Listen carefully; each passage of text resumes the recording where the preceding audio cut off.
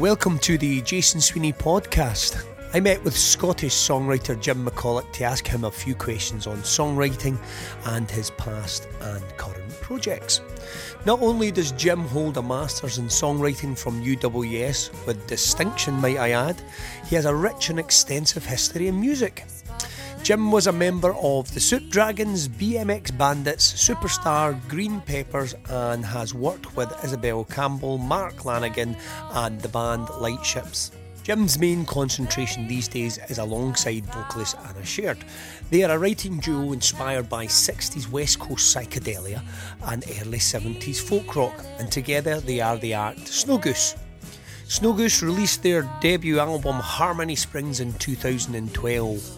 Hope is the first of the new recordings from the forthcoming album, The Making of You, the follow-up to the critically acclaimed debut Harmony Springs, and this sees the songwriting duo supported by a who's who of Scottish pop music, including members of Belle and Sebastian, the Pearl Fishers and Teenage Fan Club. So sit back and enjoy my conversation with Jim. First question to yourself, Jim, is simple. Why do you write songs? I'm not sure if I've really thought about it too much. It started off as something I really enjoyed doing at school, like playing music, playing in bands. I loved the idea of playing in bands. And then I thought, okay, you can do cover versions for so long, but I really want to emulate these people that I see on stage that are my heroes. So my big heroes like Paul Weller at the time, Roddy Frame from Aztec Camera, and Edwin Collins from Honest Juice, people like that. Says, I want to be where they are. And I was quite happy being a sideman, the guitarist for a long time. But then I thought, well, I want to have a wee go in the spotlight myself. So I felt it.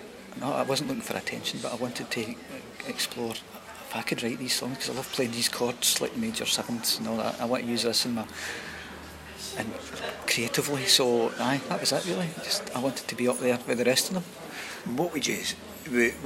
I'm going to move on and later on and ask you a wee bit about some of the new stuff that you're doing, but what would you say from all your studying and all your kind of listening to your guitar heroes and your songwriting heroes, what would you say your strengths are in writing?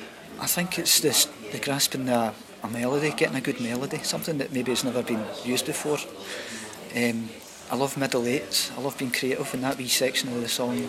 It's a kind of bridge between the chorus. It's quite traditional, but it can be quite inventive because you're trying to be really creative in a very short space of time, like 8 bars or 16 bars. Mm-hmm. And it's just trying to say, well, what can I do differently this time? Or can I use different chords or different timings? See if I can come up with something a wee bit exciting. You know? Something I've always found interesting is when they say middle eights or the bridge before the chorus, I've always associated, just because of being into, I don't know, growing up listening to Bon Jovi and so on, the bridge for me always tended to come after the chorus before the solo. It was like the changing moment, but I've heard some people call a bridge the pre-chorus. What's your... What terminology do you use? Well, I know a lot of folk as well think like the chorus and I don't know, the bridge. It's like I try not to put a label on it. I try and let it kind of flow naturally. And I think maybe the more you start putting labels on things, it kind of makes it a bit mechanical. But I think that the art of it all is just to make it flow. You know, all that hard work, all the piecing together a double chorus there, a half chorus there. As long as it sounds kind of seamless, then I think that's the art of it. You know, just you're doing all the hard work, but when you eventually play the finished version and it just flows, I think that's you've cracked it, because there's no wee niggle at the back of your head thinking, oh, that's not quite happening. But if it's flowing and people are tapping their feet to it, I think, well, you've done it, you know. And when you do a bridge, when you're kind of, is that more or less, could that start with a bridge, or could it be the end thing, and would the bridge be a point where you would just kind of flip the whole thing right round, or would it do, just complement? Yeah, I think a bridge is like, it's either it could be a hook as well, you know, it could be a hook, and if you're writing your bridge and it's really strong, so is there any way I can incorporate the elements of that into the beginning of the song or the end of the song? It's like using the same hook, but maybe using it over different chords can really change the atmosphere. I think that's quite a neat trick if you can pull that off. just if long as you're writing a wee bit of the tune and it's, well, is that better than that bit, or is this better than that bit, and you can shuffle it about and just use your imagination, and don't be worried if it's all going to fall down like a house of cards, you know, because all the pieces are there. All you just need to do is put them together again, you know, and live with it, and don't walk away from it, but let it breathe for a wee while and then come back to it, you know, that kind of thing. What would you say you're not that good at? I'm not sure. I'm not. I wouldn't. Process-wise, I'm not. I don't think I'm a singer, a lead singer. I think that's after the fact of writing the song. I'd rather have somebody else singing my song. But I think getting the starting point from your melody for your verse, I think that's always a tricky one, because that's kind of your blank page moment, you know. Sometimes you'll come up with a wee hook or a wee riff, and you'll record it on your phone, and then as long as you're keeping, you know, a list of what you've got and you're labelling it properly, then it's easy to go back and find it. You know, maybe sometimes I'm really bad at documenting what I've got, you know, as just on file basically. But once I get over that and get the discipline of doing that, then I find it's easier, because it's like you're looking back in your wee library of licks and riffs and snatches of melody here and there. So I think having that discipline is quite important. Can I use the song Hope as an example? Now, Hope is obviously the one of the latest song, latest single that you've done with Snow Goose. Yes. What was the approach there? How did that materialise? Was it through a title first, or was it through a guitar riff? Through the guitar riff. I was playing about with different tunings on my guitar. For the tech geeks out there, I had just a normal tuning, and I dropped my top E down to a D. I think usually people drop their bottom E down to a D, so I did the high Oh, E. yeah. So all I did was drop my high E down to a D, and that opened up a whole new language, really, because I'm trying to play a D chord, but there's this drone at the top, and it changed my D to my A minor and then my C, and it just had this openness to it. And then I just got a wee riff out of that, and I started playing the riff, and then a melody suggested itself just through playing it round and round and round. I got the chords, and then I was just working on it. I just looking at, this is my statement about the world as it is at the moment, because I don't normally write sort of songs like that. But then I thought, well, I want to try and write about the world as I see it at the moment. And it was just when Trump had come in and all that, and the world was going to pieces, and I thought, it's going to be a happy, sad song, this, because it's not all bad, and it can get better and all this. And I tried to make it quite uplifting in that sense, you know, but still document things that are horrible and rubbish. My overall impression of the song, when listening to it a good few times, is that the emotion of it feels very easy listening. And when I first listened to it a couple of times, I felt that emotion was right from the start all the way through. So much so that on first listen, because I was so invested in it, I didn't really feel I was paying attention to, okay, that's the verse, that's the chorus.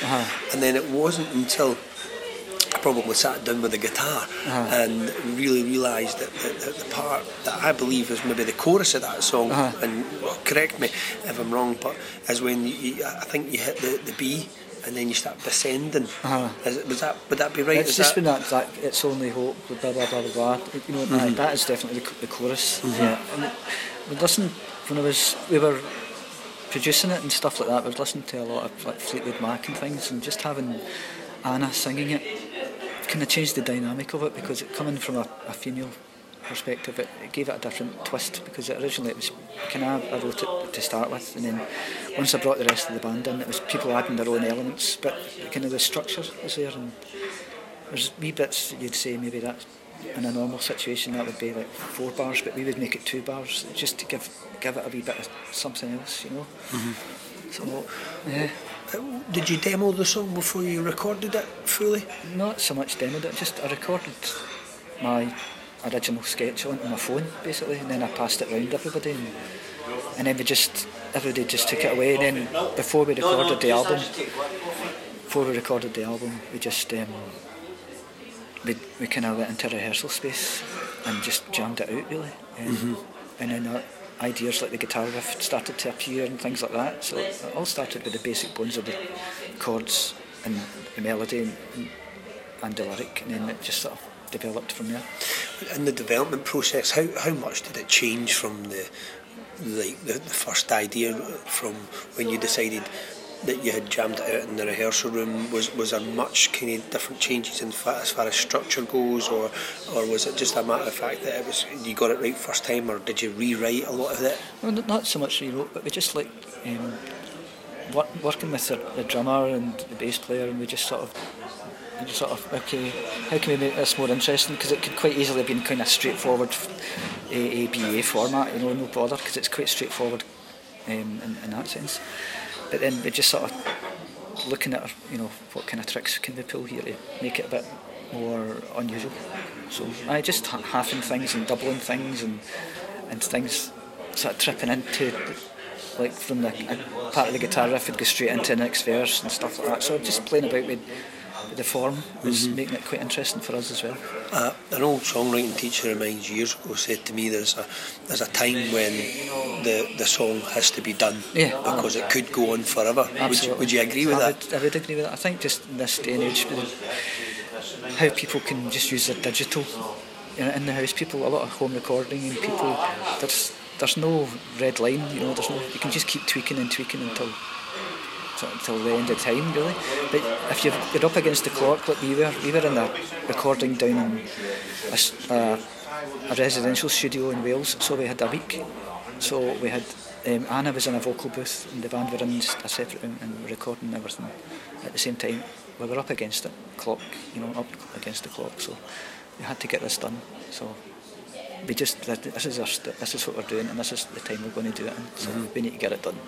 And from just moving on to the production side, was it a different person that when I was looking for the details, I listened to it on Spotify, and you know how you can click on to see the credits, and sometimes all the information's there, but what I didn't see was it a separate person that mixed it and then mastered it, or did you do that yourself? We kind of did it ourselves. The guy that we play with in the band, Raymond McGinley, he's also the guitar player in Teenage Fan Club, so he's quite a hands-on kind of guy. As a band, they're very autonomous, everything's kind of done in-house, and they've been doing it for so many years, so they know what they're doing and kind of trust his judgment and all that, So between us we got it done, and he's got a studio in his house and he mastered it as well, so everything was kind of done within the band as such. So yeah, it's good to have people that you know and you trust and you can rely on. These very focused individuals, and they're not, all their kind of crazy days are behind them. It's just like it's all about the music now, kind of thing. So this if I can, Snow Goose is motivation really high at this point. You've just done the BBC Creations. Yeah, we're on a high. We're just focusing on the album coming out. We've had lots of good radio play in Radio Scotland and Radio 6 as well. And then regionally, like sort of folk shows around the country, been playing it, and we're just about to release the album to all these people as well. So all they've had is the single so far, and they're all very interested in hearing the album as a whole now. So I think that's going to make a big impact. And we're just fingers crossed. Excellent. What would you say? What's one thing that you wish you had known at the beginning of your career? I don't know. I wish I'd trusted my instincts a lot more than I maybe did at the time. Because I was always working with individuals who were very strong personalities, and I was always this kind of side guy. But now I feel as if I think I've done enough to justify making decisions about music and songs myself. So I'm quite happy to trust my instincts. Excellent. And what advice would you give to someone wanting to pursue a career similar to yours in songwriting? I would say you've got to find the time to do it. Get yourself a structure in your life that you can actually find the time to do it. And it's always a thing with musicians, it's about money. Everybody needs money to pay the bills. Don't be afraid to ask for payment for stuff. Don't let it fall under that trap that people expect musicians not to get paid, because at the end of the day everybody's got bills to pay, so always get paid. don't need to make a big song and dance about it, but just say up front, right, okay, if you want me to do this, this is how much it will cost you. You know, just being quite straightforward and business-like about it. You know, it's nothing heavy. Don't feel guilty about asking for money. You know, really. Yeah. A question I wanted to ask earlier on was, what's your main resources for when you're writing? Is it just guitar, pen, paper, or totally. are you using? No, pretty old school. Just the guitar, pen and paper, and my phone, basically. And just any ideas. Don't try and get into the habit of writing them down or recording them straight away, and that's then you've got it. You don't need to worry about it. You can always go back if you've documented it properly. You'll find it. You know, it's going to be there and it's yours. So don't be thinking there's a kind of big ethical problem about pulling together bits from other places that you've recorded over the years, wee snatches here and there. At the end of the day, it's all you. It's all come from you. You build it at your own pace. I'm going to ask you three quick fire names, if that's all right, of three songwriters that you believe everybody should check out. Oh my, right, okay. Well, old times, I would say like John Martin is a fantastic guitar player, but I think he also wrote great songs. I think he's worth listening to. I would also say, dear God, Judy Sill is another songwriter that maybe doesn't get the credit she deserves. She wrote about 4 great albums back in the 70s, but she tragically passed away. She's very troubled, but she was so talented. And another female songwriter called Laura Nero, I think. She was a songwriter. She wrote a lot of songs in the 60s, but then she became much more jazzy as her time went on as well. So Laura Nero, Judy Sill and John Martin. On the album The Making of You, this time round, I play guitar, I play melodica, I played some percussion and some backing vocals.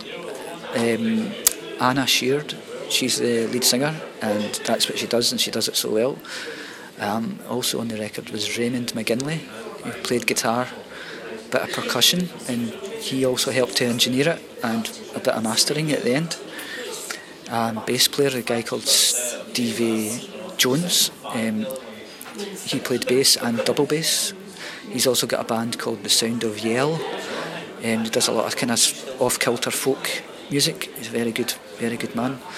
And Stuart Kidd was the drummer. He also did a lot of backing vocals. And what else? Who else? Davy Scott, actually. He played some strings. He did a wee string arrangement for one of the songs, and so he features in one track. And also on the album there's a guy called Ken Mcculloch, who's the lead singer in the Bluebells, but he played harmonica in one track. And I think and a guy called Chris Geddes, who is a keyboard player with Bell and Sebastian, and he played all the keys on the album. I think that's it. Where can listeners connect with you online? Well, we've got Snow Goose webpage. You can get us on Twitter, you can find us on Facebook, and we're always happy to chat to people, you know. So Snow Goose Music and band Snow Goose, you'll find us, no bother. Last question comes from Little Frank, age 5, yes. And he is wanting to know, have you ever seen a megalodon? Not in the flesh, I'm not that old, but I would like to say I've seen a skeleton of one in the British Museum down in London. I would think it was a megalodon.